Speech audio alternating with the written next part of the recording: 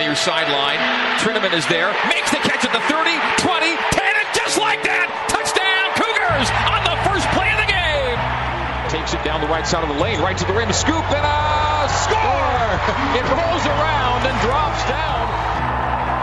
Takes this free kick and curls it inside the left post. What a goal! He's been on the headset for the last quarter century of BYU sports. Now, he's on BYU Radio every week as we go behind the mic with Greg Wrubell. Here's your host, the voice of the Cougars, Greg Wrubell. Hello and good evening once again, Cougar Nation. Welcome inside Studio 2 at the BYU Broadcasting Building in Provo, Utah for Behind the Mic with Greg Wrubell. A weekly hour of interviews with BYU sports personalities who've been part of our Cougar sports memories over the years. Glad you're making this show a part of your week, whether listening live on BYU Radio, Sirius XM 143, BYURadio.org, or the BYU Radio app. You can also get this weekly show on demand via podcast. Subscribe to Behind the Mic with Greg Wrubell. You can also hear the archived version of this show on our Behind the Mic show page at BYURadio.org. This week is a special week at LaVell Edwards Stadium, so tonight is a special night on Behind the Mic. This Saturday, BYU will retire the jersey numbers of former BYU quarterbacks Mark Wilson and Robbie Bosco and former BYU running back Luke Staley, the number 6. And tonight, I'm happy to visit with all three as they prepare to be honored this weekend in Provo. And tonight's jersey retirement special is sponsored by BYU Alumni, which presents our weekly Catching Up with the Cougars segment. BYU Alumni, connected for good. Find your chapter and get connected at alumni.byu.edu/chapters. We're going to take tonight's interviews chronologically relative to BYU football history, starting with first Mark Wilson, then following Mark with Robbie Bosco, and finally Luke Staley. We start with a native of North Seattle who now lives in Utah and who back in the late 70s took BYU from trend-setting pass attack to stratospheric aerial assault. He is Mark Wilson, who from 1977 through 1979 threw for almost 8,000 yards and more than 60 touchdowns, replacing an injured Gifford Nielsen during Mark's sophomore season, then rewriting the BYU record books as a junior and a senior. His very first start in 1977 saw him throw for a BYU record 7 touchdowns. Against Utah that year, he threw for 571 yards and 5 scores. He split much of the 1978 season with Jim McMahon. Then with McMahon redshirting in 1979, Mark was once again at the wheel as BYU opened 11-0 before losing in the Holiday Bowl to Indiana 38-37 after a missed last-minute 27-yard field goal attempt. Mark was a consensus All-American as a senior and a first-round draft pick of the Oakland Raiders and played for multiple Super Bowl champions over a pro career that lasted over a decade. He is one of BYU's 7 inductees into the College Football Hall of Fame, and he joins us now on Behind the Mic. And Mark, now that I've recited all of those superlatives, our listeners need to know that when you were a high school football star at Shorecrest High School in Seattle, football was then your least favorite sport. It actually was my least favorite sport growing up all the way through high school. and the reason why, but this is why, it wasn't that I didn't love playing football, it's just that it was the one game that I could least control the outcome. And it's because there's 11 guys, it's a consummate team game. And especially at quarterback, you don't block guys, and you don't run routes, you don't catch the ball, and you need all those guys to do their part. And so football was always very frustrating to me because in basketball, I was a really good basketball player. I could kind of dictate the outcome of the game in many respects. And in baseball, I was a pitcher and I batted cleanup and I played out in the field when I wasn't pitching. I could absolutely dictate the outcome of the game if I was pitching. If they never scored and I hit the ball pretty well, we were going to probably win. But football was not like that, and so football was always kind of a frustration. But I love football because all my buddies played, and that was just it's a great social thing growing up, and from that standpoint, I loved it. But of all the sports I played, it was probably my least favorite. So when it came time to decide on where to continue your education, go to college, how did the recruiting process proceed, and the role of Lance Reynolds in that? Yeah, Lance was on his mission there. Lance was a offensive lineman for BYU, and to be honest, but again, you got to remember the context of the time. There were no satellites, right? You couldn't plug in and watch any college game you wanted to watch. You're pretty much going to watch what was on the major networks. And growing up in Seattle, that was the Pac-8 in those days. It wasn't even the Pac-10. it was the Pac-8, and so we watched a lot of Washington, and there was no pro team in Seattle, and so it was all essentially the Pac-8, which is basically West Coast teams, and that of course did not include BYU. So I really didn't know anything about BYU. And then Lance Reynolds kind of showed up. BYU sent me some letters. I started to pay attention a little bit, and Lance Reynolds was really the one who got me really interested. He'd come over to my house. My mom would feed him, and Lance would tell stories about BYU and about the guys and about playing on the football team. And boy, that really whetted my appetite. And I loved Lance. I loved when he came over. I loved hearing his stories. And this was 1974. I graduated from high school in 1975. But in 1974, Gary Scheide was a great quarterback for BYU. I think they led the nation in passing. He took them to the Fiesta Bowl. I remember watching that Fiesta Bowl. I remember, Gary got hurt. Mark Giles, I think, finished the game. But but knowing that BYU had such a prolific offense and they were throwing the ball like 35, 40 times a game, I mean, that was pretty amazing. Because in those days, of course, all the big powerhouse schools, they ran the wishbone, they ran the power veer. Nobody was throwing it 35 times a game. So this little school in Utah with Gary Scheide throwing it that many times a day was pretty interesting. And, if you're going to go play college football as a quarterback, you can either go hand off 50 times a game, or if you have an opportunity, you can go someplace where you can throw it 35 to 40 times a game. So that was pretty interesting to me, and probably more than anything, that's what made the decision for me to come to BYU. You came to BYU, and people just remember you solely, maybe, perhaps, as a quarterback, but baseball was still part of your plan when you got here, right? Wasn't it? Yeah, in fact, my first, I came here on a football-baseball scholarship, and But I think football kind of footed most of the bill, because when I was a freshman, I had to be in spring football. So I actually played baseball all winter with the baseball team. I was a pitcher. It's kind of interesting, that indoor mound that was in that Smith Fieldhouse. There were 2 indoor mounds, and pitchers got times to throw in the off season. And the time that I threw was the same time as Jack Morris. So Jack and I were side by side, throwing indoors, that winter. That's kind of fun to think about. But anyway, when spring football came around, I needed to be in spring football. That was kind of the rule. So I stopped playing baseball, went and played spring football, and then went back to baseball, played a few games. Actually, I redshirted the next year in football, but things just were so different. I really developed a love for football, and the reason I did is, it's funny, when you come out of high school, you think you know just about everything, and I found out I didn't know anything with respect to football. So I'm learning all these things about offensive football, and it's just so amazing, and I'm loving every minute of it. And conversely, as a baseball player in college, or at least for BYU, their pitchers did not bat or play in the field. They had a designated hitter, and that was so foreign to me, because one of the reasons I was a good pitcher is because I couldn't wait to get them out so I could get up to bat. And so when you took that element of the game away, it just wasn't the same. And so my love for baseball faded. At the same time, my love for football just exploded. And so after that redshirt year, I decided I was just going to stay with football. So Gary Scheide kind of attracted you to BYU, and then you get to play behind Gifford Nielsen, and you get to play with Jim McMahon, and you get to be coached by Doug Scoville. It's amazing to think back to those days. Now, of course, we really didn't know all that stuff, right? I mean, we knew all we knew was that Gifford was great. Yeah. Because Jim and I, Jim and I hadn't played, and so we knew that Gifford was great, and Gifford truly was. In fact, to this day, some 40 years later, I still maintain that Gifford not gotten hurt, he would have won the Heisman Trophy in 1977. That's my firm belief.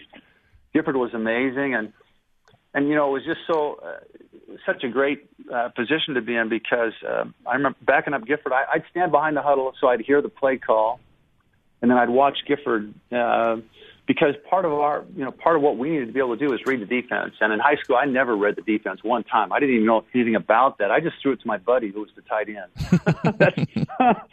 And I think in high school that's what you do. But we got in college, and with this system of ours, you had to read the defense. And so I would hear the play in the huddle. I would then watch Gifford, try and read the defense and see where he was going to throw the ball. And it took me a couple years. I finally kind of figured it out by watching him, but it was really by watching him. And he was a master. He was great.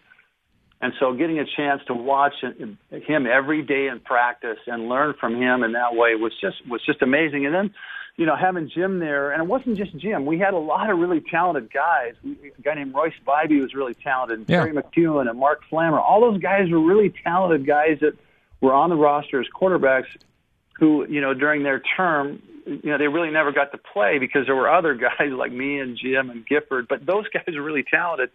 And the reason, and especially Jim, of course, is a great player.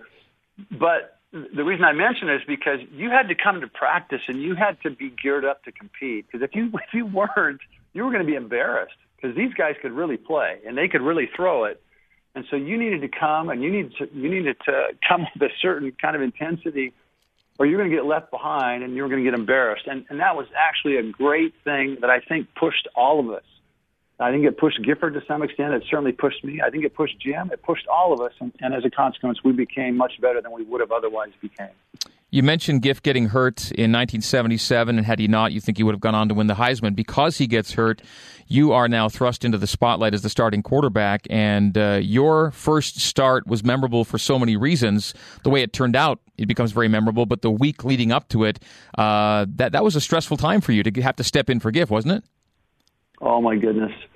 In fact, I'll never forget that week. I remember my wife, Colleen, and I were married then, and she stayed in Seattle. She went up for the Oregon State game and then stayed up in Seattle. And I remember going over to the hospital maybe on Monday afternoon, and I knew that Gifford had hurt his knee badly and had surgery and was going to be out, and spent some time with Giff. And then I knew that I was going to be the starting quarterback going into the next game, which was Colorado State. And they had a really good team. We were traveling there, and I was so nervous. I don't know that I slept that week. I don't know that I ate that week.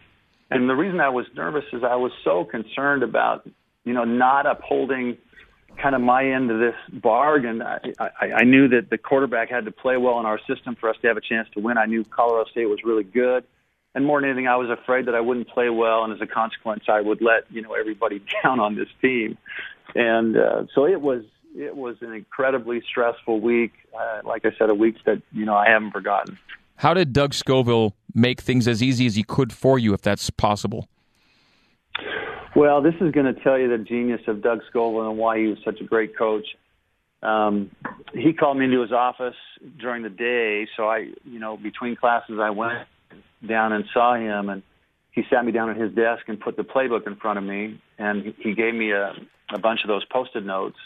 And he said, I want you to go through this playbook, and I want you to put a Post-it note on every play that you like.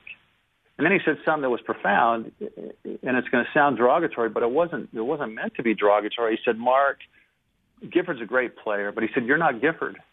And he said, and I knew that, and in fact, I almost said, no kidding. Gifford was an All-American. Gifford was leading the country in every offensive category. Gifford was on his way to win the Heisman Trophy. And here's this no-name guy who's going to step in and take his place, who really hasn't played any meaningful minutes at all. I had mopped up in the fourth quarter of some games when Gifford got us ahead by like 50 points. Mm-hmm. But that's all I had done. And so Doug says, put these Post-it notes on all the plays you like. Well, it's kind of funny to think back, but I put a Post-it note on all the rollout plays we had in that playbook. And we had never run these rollout plays with Gifford, but they were in the playbook. And so Doug said, what is with these rollout plays? And I said, well, I grew up learned how to playing with my neighborhood buddies and my brothers in the street, playing two-hand touch. And when you play two-hand touch, once you get past two alligators and the rush comes, you start running around as a quarterback, right? And I said, I am a lot more comfortable moving around than just standing there in the pocket. When you stand in the pocket, you have to be able to read the defense. You have to be able to read the entire field. You have to then narrow the field down where you think you have the best opportunity given the defense against your offensive play call. Then you got to work this progression, and you got about 2.5 seconds to get through all of that and get rid of the ball and then throw it accurately to the guy who's open. I said, Coach, I just don't know that I'm there yet. And so let me roll out, because we'll shorten the field. We'll limit really what I can do. And if worse comes to worse, I'll just run, and I can get a few yards anyway. So this is the genius of Doug Scoville.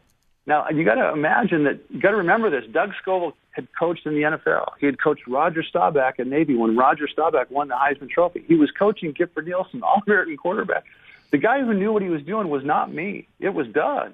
And Doug could have easily said, Mark, this is what we're going to do. I'm the guy who knows everything, and you're either going to fit into my system and what I know how to do and what I really am comfortable doing, or we're going to find someone who can't. That's what every other coach does.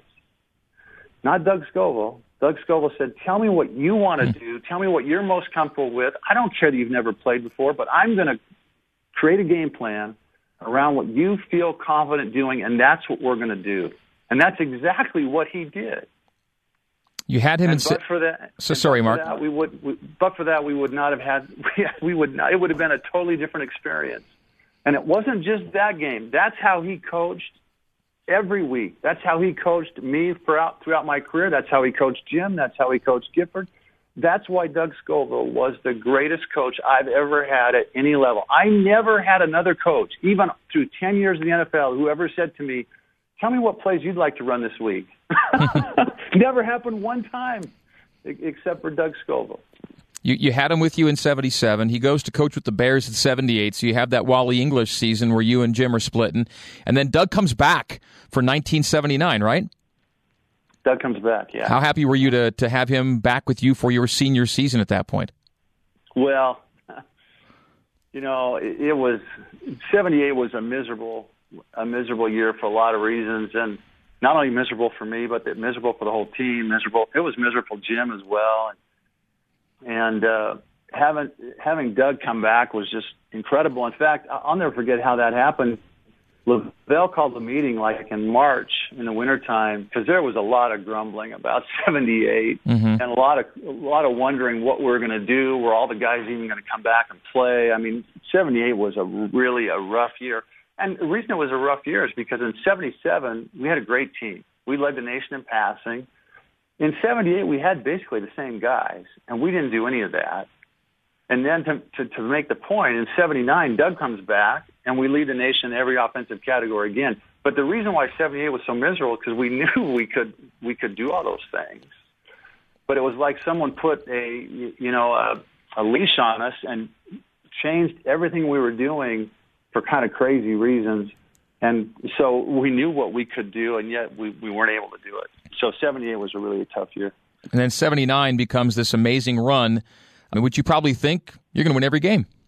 And you almost did.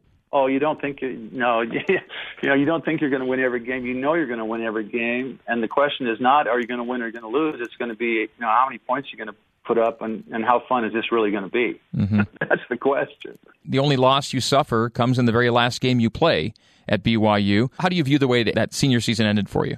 Well, Brent Johnson was a great, and still is, a great friend of mine. I was heartbroken for Brent because I knew that missed kick was going to follow him around for the rest of his life. And it wasn't like he was the only one. I mean, I think I threw 3 interceptions in the game. We had a bunch of fumbles. I mean, we had some crazy things that happened. We had kickoffs and punts where the ball bounced funny and they picked it up and ran it in for scores. I mean, it was a weird game. It was disappointing to lose. I always wanted to win a bowl game because prior to that time, we'd never won a bowl game at BYU. Yeah. So I wanted to win a bowl game. It didn't matter to me that I was going to be first. I really never thought of it in that light. I just wanted to win a bowl game. And here we are. We had a great chance. We had a great team. I think we were ranked in the top 10. So if we had finished that game and won, we may have been ranked the top 5, top 7, which would have been amazing for BYU. But no, it didn't. We had a great year. We had a great team. We had a great collection of guys that I'm still close to this day. And so despite the fact it was so disappointing to lose and to lose that way, it was still so great to think back about that year. College Football Hall of Fame, BYU Athletic Hall of Fame, now that a jersey number gets retired, what's the significance to you with this gesture relative to maybe those other Halls of Fame I just noted? Well, I think for me, it's gratifying to be in those other Hall of Fames and to have that recognition, and this is really special, I think. But since the announcement, really what's gone through my mind is that team, especially the 1979 team. We really did have a great team, and I've said this before, and it's no disrespect to any other team at BYU, but I would take the 1979 team and I would play any team in BYU's history. In fact, I'd play any team in college football history. That was a special team, a special collection of guys, And so for me, that's really what this signifies. It's really about this team that I was a part of, had the privilege to play with, and that's really what it means to me. Thoughts about Robbie and Luke having the similar honor with you? Yeah, Robbie and I have been friends for a long time. I've never met Luke, so it's going to be fun to meet him. I really think that kind of having this recognition with those two guys really makes it even more special, makes it more fun. I can't wait for, Friday night, the banquet. I can't wait for the game. And I can't wait to kind of share this time with them. I just think it's a special time, and the fact that those two are involved just makes it that much better in my mind. I look forward to this weekend, too, and thanks very much for taking the time to talk with me today, and congratulations once again on this honor. Thanks so much. It's Mark Wilson, the first of 3 BYU jersey retirement honorees to wear the number 6 here at BYU. Coming up after the break, National Championship quarterback Robbie Bosco is our guest. Another of BYU's legendary number 6s is straight ahead. This is Behind the Mic with Greg Wrubell on BYU Radio, Sirius XM 143, BYURadio.org, and the BYU Radio app.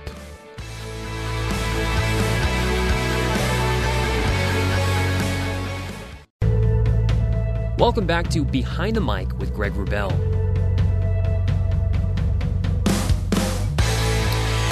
Well, in the late summer of 1984, I was a 17-year-old kid from Canada starting my freshman year at BYU. And on that first Saturday of my college life, I had just checked into the dorms when I saw a stream of students heading to the Marriott Center. They were going to watch the BYU football team on the big screen as ESPN televised its first ever live college football game, BYU at Pittsburgh. It was my initiation to Cougar football, and Robbie Bosco was now my quarterback. Robbie led BYU to a win that day and 12 more wins in 1984 as the Cougars won a national championship. Robbie Bosco would finish with 24 wins in 27 starts, become an All-American, and like Mark Wilson, throw for over 8,000 yards and 60 touchdowns as a Cougar. Robbie Bosco joins me in studio. And Robbie, this weekend's jersey retirement ceremony is a tremendous individual honor, but it's probably even more special to share it with Mark and Luke Staley. No question. I mean, first of all, it's going to be an awesome thing. I mean, I remember when Tom first came into my house and told me about this, I mean, it almost brought tears to my eyes. I mean, BYU is like everything to me, and this football program has been everything to me, and so I've really enjoyed that. I got to know Mark, even though we didn't play together. I got to know him really well, and we've become best of friends. And then I was coaching with Luke, 2 great guys, and really looking forward to it. Your BYU story is interesting, and it starts in Roseville. Explain where Roseville is, and what, if any, ties you might have had in any way to BYU when you were a high school athlete. So I might be wrong here on the geography, but Roseville is about 5 minutes east of Sacramento, and it's a small little town. It's grown quite a bit since I've been there, but kind of a sports town. A lot of fun growing up there, and so I really enjoyed that. I didn't really have any relationship with BYU. The closest one was Tom Ramage, who recruited me, and he went to high school with my mom and dad. He's closer to my mom's age, and so Tom started recruiting me, and it was interesting because, before I was really being recruited, I just played football. I played in California. They have 4-year schools. So I played as a freshman. I actually quit because it was just too hard. I couldn't learn the plays, and it just wasn't my fit. Junior high came around. You got to play. No. Finally, freshman came around, and okay, they talked me into playing. I'll play. My brother was the quarterback of the varsity team. We ran the wishbone. So that obviously didn't excite me. And so after about, I don't know how many practices, but after probably about a week of practice, I said, I'm not going to do it. I'm done. So my brother talked me back into it, said, hey, I'll help you learn the plays. It's not that hard. You can figure it out. It's pretty simple. So I went back out, and we were fairly successful. I enjoyed playing with all my friends and stuff like that. Then sophomore came around, which would be the JV program. And so there was a rumor of moving me up to varsity. And once again said, I'll quit if I move up to varsity. I don't want to do that. So luckily I just stayed back down on the JV team and was very happy and content to do that. And then the age group just ahead of me was super good. Like they hardly ever lost games. So I'm like, you know what? I'll play as a junior. They're gonna have a good team, and I was gonna be the starting quarterback and everything like that. So I go, okay, I'll do that. And we were really good. But you were the reluctant quarterback at this point. I was a reluctant quarterback, but I wasn't reluctant when I played. Right. I mean, when I decided to play, I was all in, and it was weird because I wasn't trying to be a big shot. I literally did not like to play football, but naturally I could throw a football. And growing up, I was in that punt, pass, and kick stuff, and I went all the way to the Astrodome when Houston was the ninth wonder of the world at the time. It was pretty cool, and so that was fun. So had a good year. And then all of a sudden, I started getting letters from everybody. I mean, I was getting letters from Oklahoma, you name it. And at the time, I didn't understand that letters are just sent out to everybody, pretty much. So I was getting stacks and stacks of letters, and I'm like, this is pretty cool. What is this? What is this, though? And my coach told me, well, you can get your school paid for if you go to college. I'm like, oh, that would be cool. That would really help my family out for sure to go to college. Otherwise, I'll probably go to Sierra College, which was a junior college there in home. So I did that. Then I played my senior year, thinking there's a chance. So then I started getting recruited, started getting these phone calls, started getting athletes from colleges sitting at my doorstep waiting for me to come home and talk to me. I don't know what was legal or not, but all that stuff was pretty cool. And so all that was great. And then I had to kind of get serious about, where I wanted to go to school. And that was when the first BYU game I saw on television was Mark Wilson. And it was a nationally televised game. I think it was on ABC. They played San Diego State. Is that the one where he throws 3 touchdowns on his first 3 passes? First 3 passes were touchdowns. And I'm like, because, I don't want to run the ball. I want to throw the ball. And I'm like, I want to go there. Yeah. That would be a cool place to go. And I knew a little bit about BYU. Not so much from football, but when we went on family vacation, I know this is not going to excite a lot of people, but our family vacations in the summer were going down to Price, Utah. And so that's where my family grew up, and we had a ton of relatives, and that's what we knew.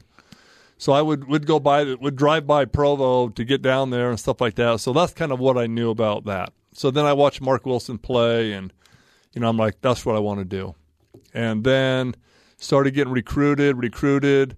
I started turning schools down because they ran the ball, and I didn't want to run the ball. I mean, McMahon is throwing the ball 50 times a game, and I'm like, and they're throwing up all these big numbers, and I'm like, deep down, that's where I want to go. And so we went through this whole process, and then because I lived up in Northern Cal, I was like first-team All-State Northern Cal, and Sean Salisbury was first-team All-State Southern Cal. And BYU's recruiting him. And so my mind is, Sean's LDS, I'm not. Was your mom LDS, but you weren't? Is that the way it was? Correct. Okay. So growing up, my mom was the only member of my family. Okay. So my mom's a Woodruff. So I'm the great-great-grandson of Wilford Woodruff. But back then, didn't mean much to me. I wanted to go somewhere to play football.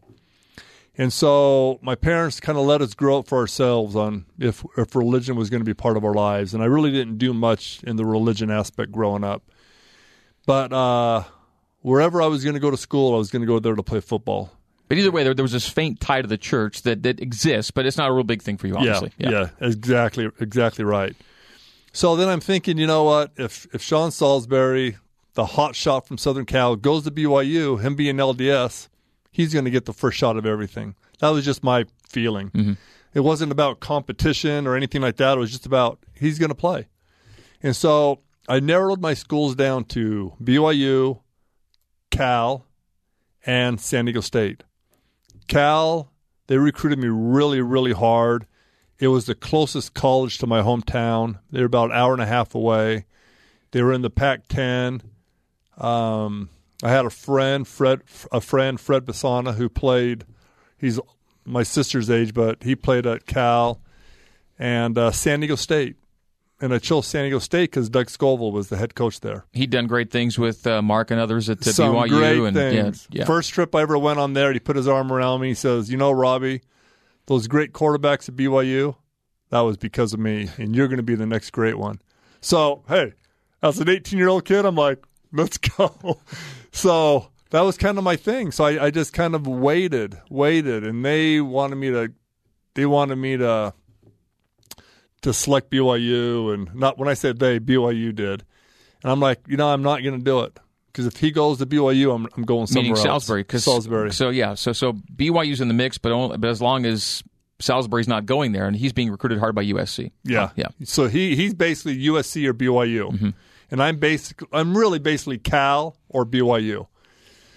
I remember it came down to the signing date, and I can remember Coach Ramage spent 3 full days in Roseville, just waiting for me to answer.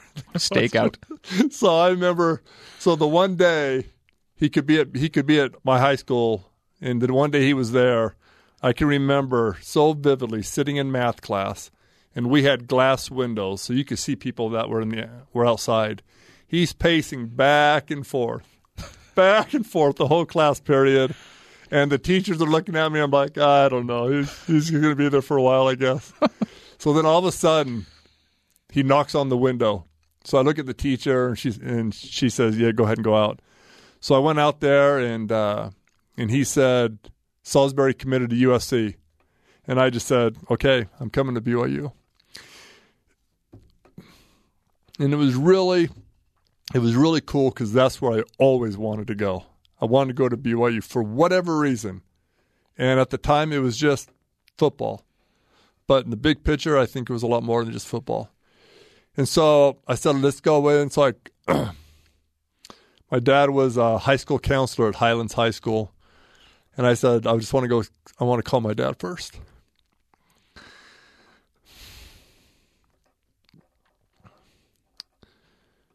And him not being a member of the church, he was super, super excited for me to go there. And he couldn't have been more happy. So that was kind of the start of it, and just never looked back, and turned out great for me. Now that you do look back, you can see what your heart was telling you, though, that there was a reason you needed to go to BYU probably. I think so. I mean, honestly, Greg, I don't know if I could have survived at Cal. I couldn't. I mean, I remember going on my recruiting visit there, going to parties where they were all drinking, literally hearing gunshots outside the dorm room, and asking athletes, like, what was that? They go, oh, don't worry about that. That happens a lot. I'm just like, oh, boy. And I don't know if I could have survived there. And so, I mean, it's just amazing how my life has turned out since then. You committed to BYU when Jim McMahon was doing those amazing things.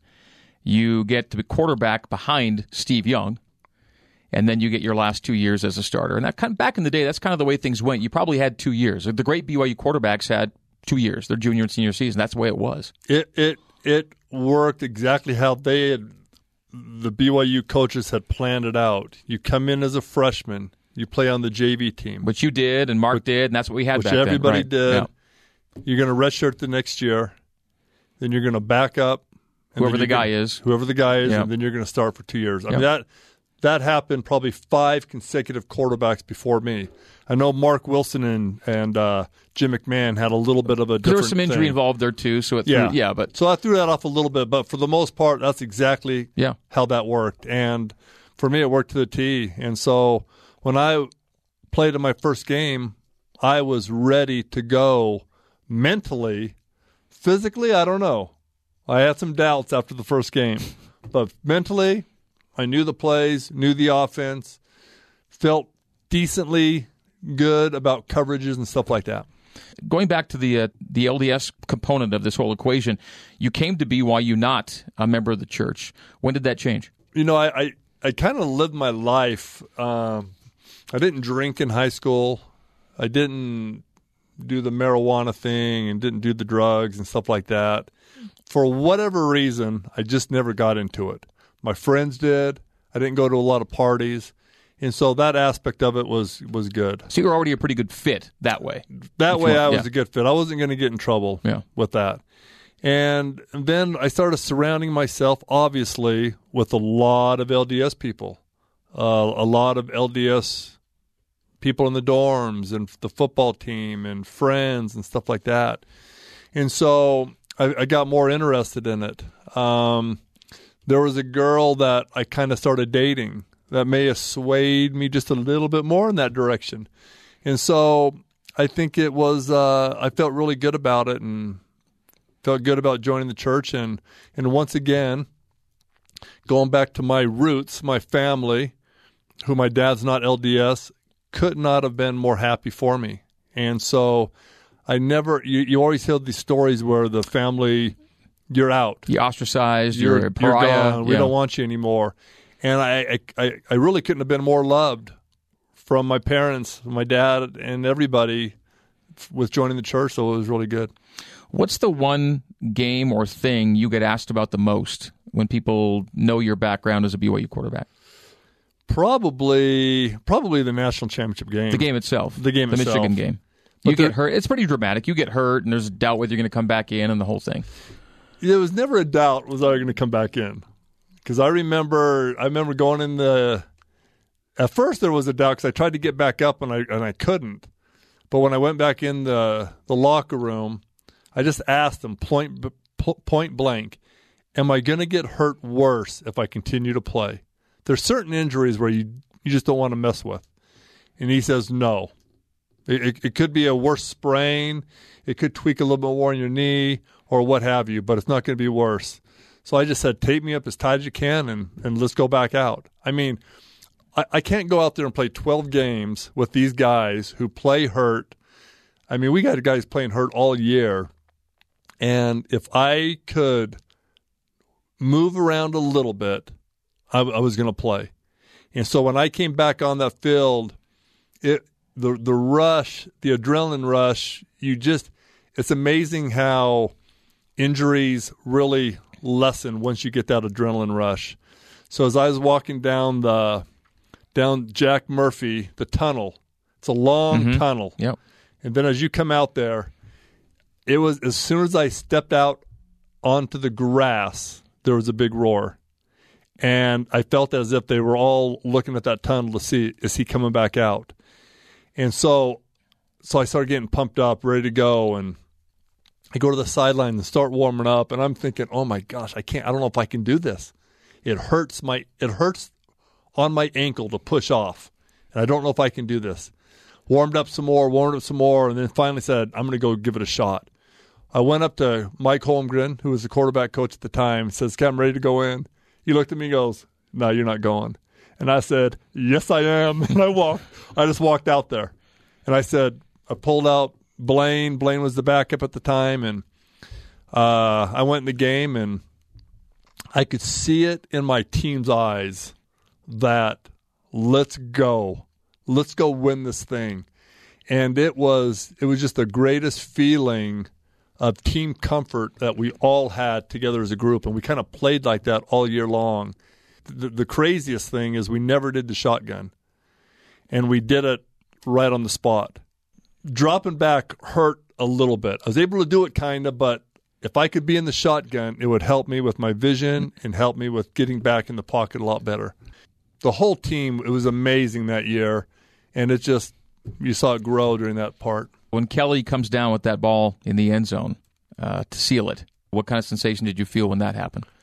It was like we couldn't believe it. We did it. We did everything that we were supposed to do, and we just won this football game. It was amazing.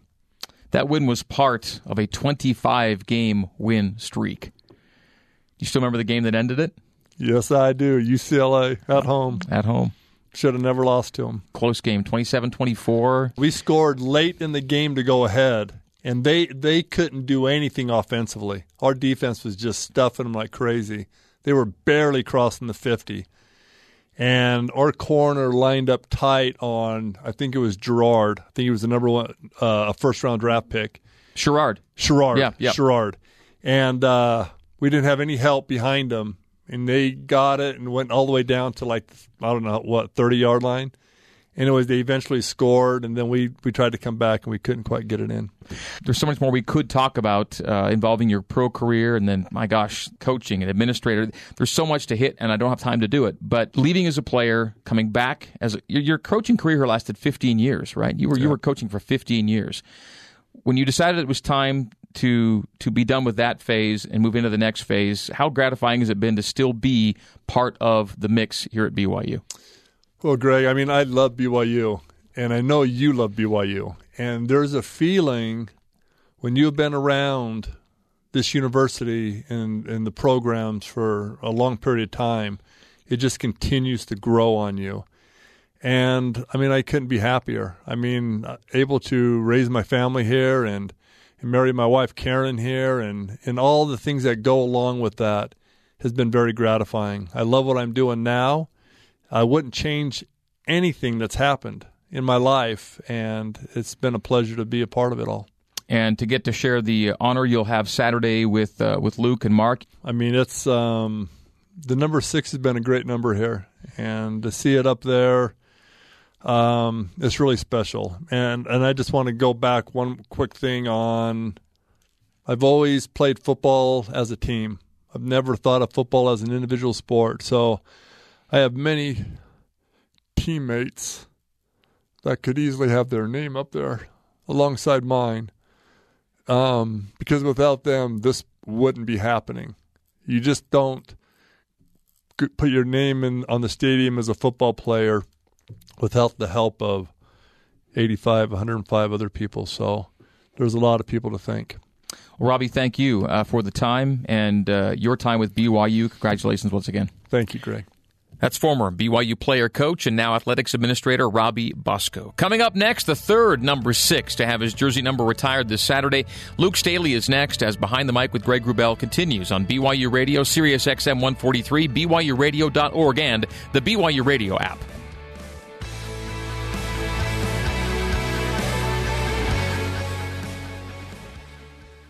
Did you know that BYU has more than 80 alumni chapters worldwide? It's a way to connect with other alumni, help students in need, and help spread the influence of the Y all around the world. Most places have chapters where you live, and there are also chapters based on what your major was or even your profession. And chapters do great things, like helping provide financial aid for more than 400 BYU students this year. Find your chapter and get connected at alumni.byu.edu/chapters. BYU Alumni, connected for good. Welcome back to Behind the Mic with Greg Wrubell. Well, it was the first year of BYU's post-Lavelle Edwards era, and with a new head coach came a new offense. It featured an option attack that was led by a mobile quarterback in Brandon Doman and a backfield partner who would go on to have one of the most prolific seasons in BYU football history. Running back Luke Staley battled through injury to have productive seasons as both a freshman and sophomore, totaled 20 touchdowns and almost 1,000 yards on the ground, but what he did in his junior season was truly spectacular. In only 11 games, Luke Staley ran for almost 1,600 yards while averaging better than 8 yards per carry. He scored 28 touchdowns, which remains a BYU single-season record. His 48 career scores are also still the BYU standard. His career average of just under 6 yards per carry is another BYU record. He won the Doak Walker Award as the nation's top running back in that 2001 season. He was a consensus All-American and a draft pick of the Detroit Lions. His college and pro careers were both cut short due to injury, but when Luke was ready to go and running, no one did it better. Luke joins me in studio. And Luke, this Saturday's jersey retirement honor is a reflection of your amazing accomplishments, but the fact that you join others who wore the same number is something pretty special too, right? You know, I caught the last end of Robbie's interview, and you know, like what Robbie said, you go in. Football's not an individual sport. Football is all about your teammates, and if you have good teammates, you look a lot better, and vice versa. So it's phenomenal to go in there and to be part of two legends that, you know, I grew up, and looking back through BYU history, they were two people that always stood out. So it's a huge honor, and you know, there's not better people to go up there with. You're already a member of the BYU Athletic Hall of Fame, and now to have a jersey number retired. Does one honor differentiate from the other in any way to you? Is there any added significance to have this coming on Saturday? Yeah, I think there is. You know, growing up and when I was getting ready to come to BYU or to any college program, there was no fascination or you know, idea that I would be put up on a stadium. I just wanted to come into a team and contribute and be part of something and you know, try to elevate it to that next level. And so this is a huge honor. You know, I used to, growing up, sneak into the stadium and, you know, be middle of the night, and it's something that I never fantasized about, and something that I never thought would happen. You grew up in Tualatin, Oregon. Were you born and raised there, or just lived high school years there? So it's somewhat complicated. I was born in Bountiful. 6 weeks we moved to Oregon, and then at 7 and 8 we moved back to Utah, and we're in Farmington, and then back to Oregon. So 16 of 18 years were in Tualatin. So you'd consider Oregon your home state, even though you spent some time here in Utah, right? Yeah. Your older brother Dustin, how big of an influence has he been on your life and your athletic life as well?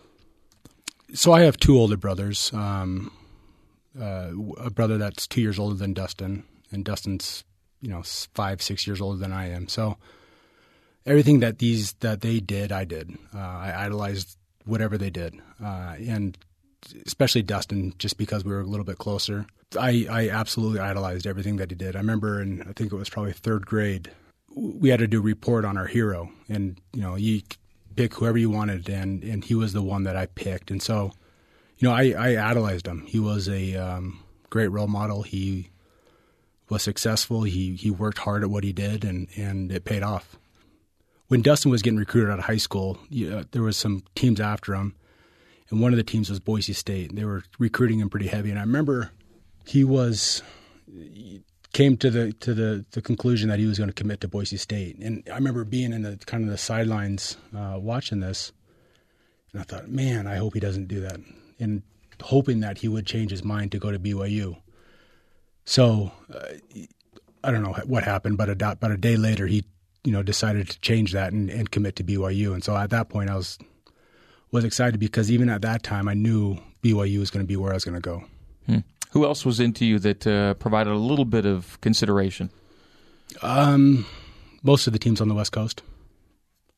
Pac-12 schools? Yeah. Once you're at BYU, you talked about being so excited that you'd be the kind of guy that would hop the fence and sit in the stands of an empty stadium. Was that you back then? Yeah. Yeah. So there was 2 or 3 times I remember. I was probably 14 the first time, late at night, 12, 1 o'clock in the morning, and hop on that fence. And then my freshman year before our first game, I remember hopping the fence. Mark Wilson, I talked to Mark, and he mentioned the role of Lance Reynolds in his life, which is rather unique because Lance was a missionary in Seattle when Mark was living in Seattle, and became Lance's friend when Lance was a BYU guy. And that's kind of how Mark was attracted to BYU, one of the ways. Once you got to BYU, Lance Reynolds became a pretty important figure in your BYU career. How would you describe the relationship, and what he did mean to you here?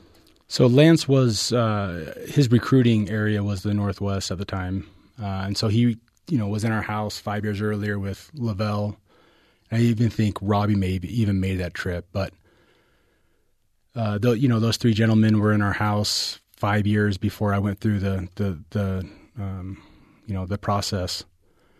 But Lance there's nobody like Lance. There's some stories I've heard on how he has gone through his recruiting and how just it's so different than any other schools and any other coaches that you talk with.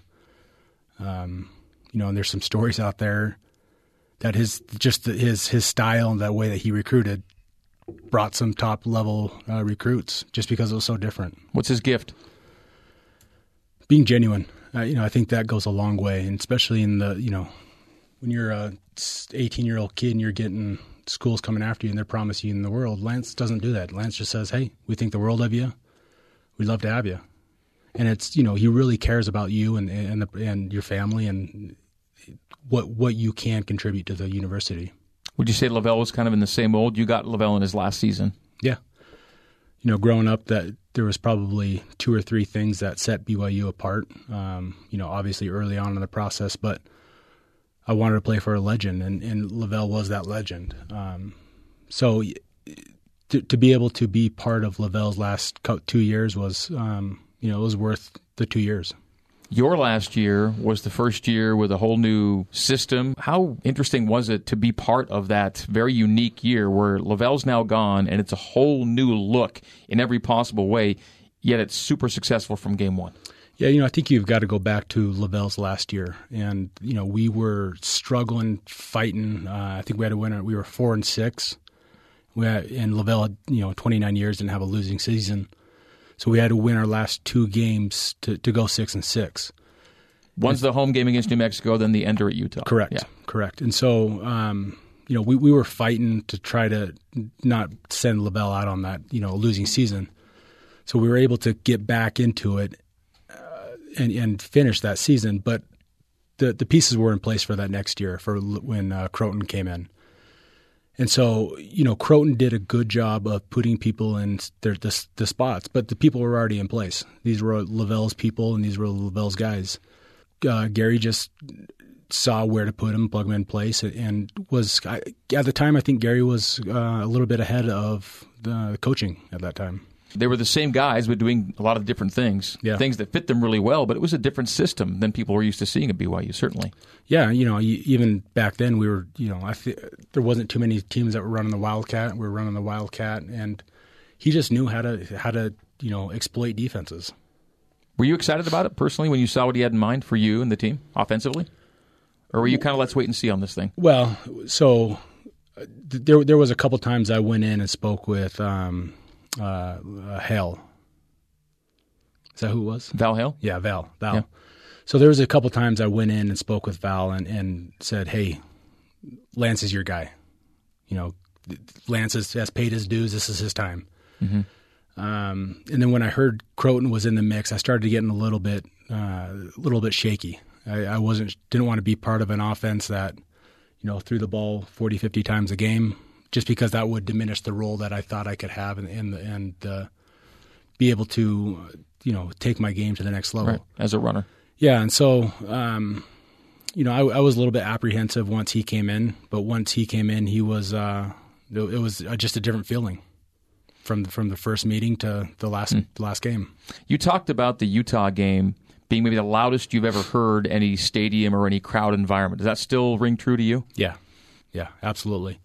I was at the game Saturday, and I don't even think the noise was even in the same same area as that game. I haven't heard anything like that before or since. That's my first season calling play-by-play, the 2001 season, and I remember you streaking down the sideline and just the sound in my headphones of the crowd mic. It was an eruption. I'm with you. I mean, I felt the building. I thought too often I've really felt the building kind of shake, like you really feel the tremors in the press box. That day I felt the whole thing kind of rocking. It was a crazy sensation. Yeah, it was, and it's fun to go back and if you do look at that run, that every camera's shaking. So it was. Yeah. I mean, that was it was a good time. We had a good team, a good coaching staff, and good fans. That got you to 11-0, and then I think the next game is Mississippi State. Then we're 12-0, but I remember very, very well feeling happy that BYU won the game, but knowing the effect of what happened at the end of the game with you going out with that injury. It was a really hard way to get to 12-0, and I know sure for you it must have been much harder knowing that you weren't going to be part of game 13 or 14, right? Yeah, it was. It was. Yeah, obviously it's something you don't want to do, or you don't want to go down the road. But I was, it was something I was dealing with all season. In the ankle, I was getting injections to numb it, and if it would have held out 3 more games, who knows? How were you able to do what you did as in that 2001 season, as kind of banged up as you were? When you have good teammates, it makes it easier. And you want to do it. You want to produce like they're producing for you, and so it's just a contagious thing. And it's what team sports is all about. I still remember being in a hotel room in Hawaii and watching you get an award in Orlando. Was it Orlando that you had to go? Yeah. So there I am, night before, I think, our game against Hawaii, and I'm watching you, our guy, with crutches, go up onto the stage in Orlando and get an award in an ESPN show for being the top running back of the year. It was a pretty surreal experience, and it was, again, tinged with sadness, knowing that we're there, you're thousands of miles away, and we were separate at that point. Did you feel, was it hard for you knowing you were separate from the guys at that point and the team was going to try and do something without you? Yeah. I still, the whole process was kind of surreal. At the beginning of the season, I wasn't even. They have a Doak Walker watch list, and I wasn't on the watch list. I wasn't. Kind of in the mid-season, they go back and they refine the list, and I wasn't even on that list. So I remember there was kind of a panic, I don't know, maybe about 8-9 weeks into the season. Reynolds, who was our media relations. Jeff Reynolds at the time, yeah. Was our media relations guy, kind of coming up to me and goes, we're trying to fill out this application to get you on here. And so we were asking, some volunteer questions. And so it was a really late process. And then that Hawaii week, Jeff comes up to me and goes, "Hey, can you go down to Orlando for this award banquet?" And at the time, I was like, "No, I want to go to Hawaii. I want to be with the team." And him and Croton ended up pulling me aside and said, "Hey, you probably should go down to this." And so it was a last second thing. The night before, I hopped on a plane. Actually, I think it was the day of. I hopped on a plane and went to Orlando. But it's difficult not being with the guys that got you to where you're at. It had been a goal of yours, but one you really didn't share publicly, right? In your junior season, was to win that award. It was. I remember sitting down at the beginning of the season at the old Smith Fieldhouse, and just on a scratch piece of paper, writing down my goals, and I didn't even know the name of the award. I wanted to be the best running back in the nation. And I felt like I could. I felt like the pieces were in place. It was just a matter of going out and doing it. And obviously, there had to be some luck in that season. The one piece that never, I guess, got completely put in place relative to your aspirations beyond that was the health component. How do you view the fact that injury was kind of a constant companion with you throughout your athletic career? I guess I didn't know any better. It was something that I've always dealt with from my freshman year in high school. To the last year I played football. It was just something that I didn't necessarily expect. Obviously, I didn't want to happen, but it just did, and I tried to make the most of it, try to make it a motivation for me when I did come back. Maybe I wouldn't be where I was able to get to without the injuries. I don't know.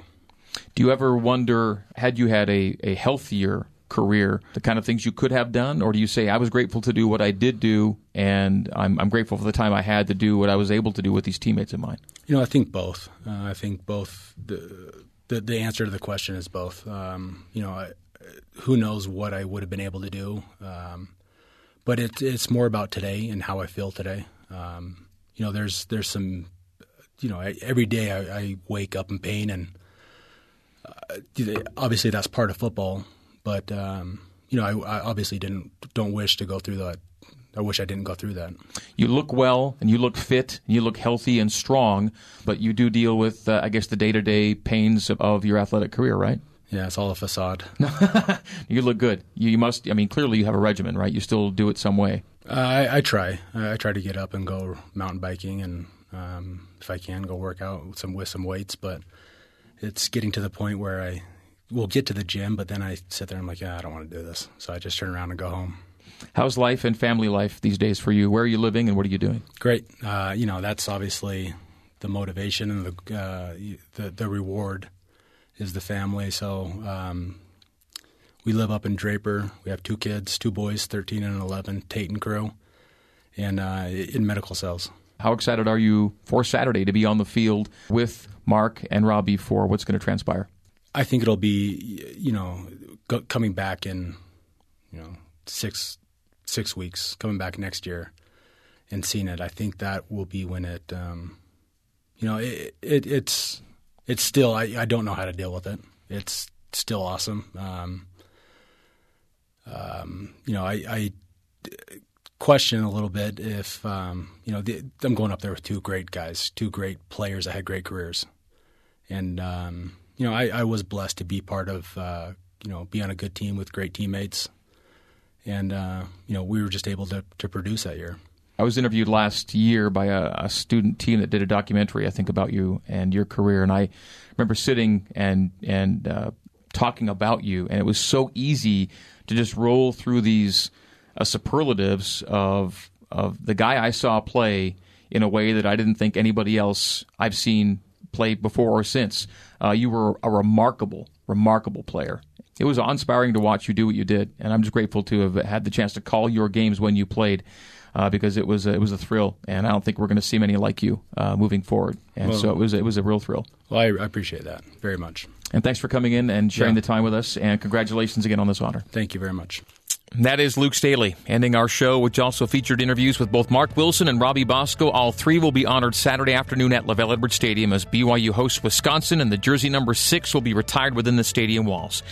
Hope you can be in the stadium on Saturday. Hope you're with me next Wednesday night right here for another edition of Behind the Mic with Greg Wrubell here on BYU Radio. Good night, and I'll talk to you next week.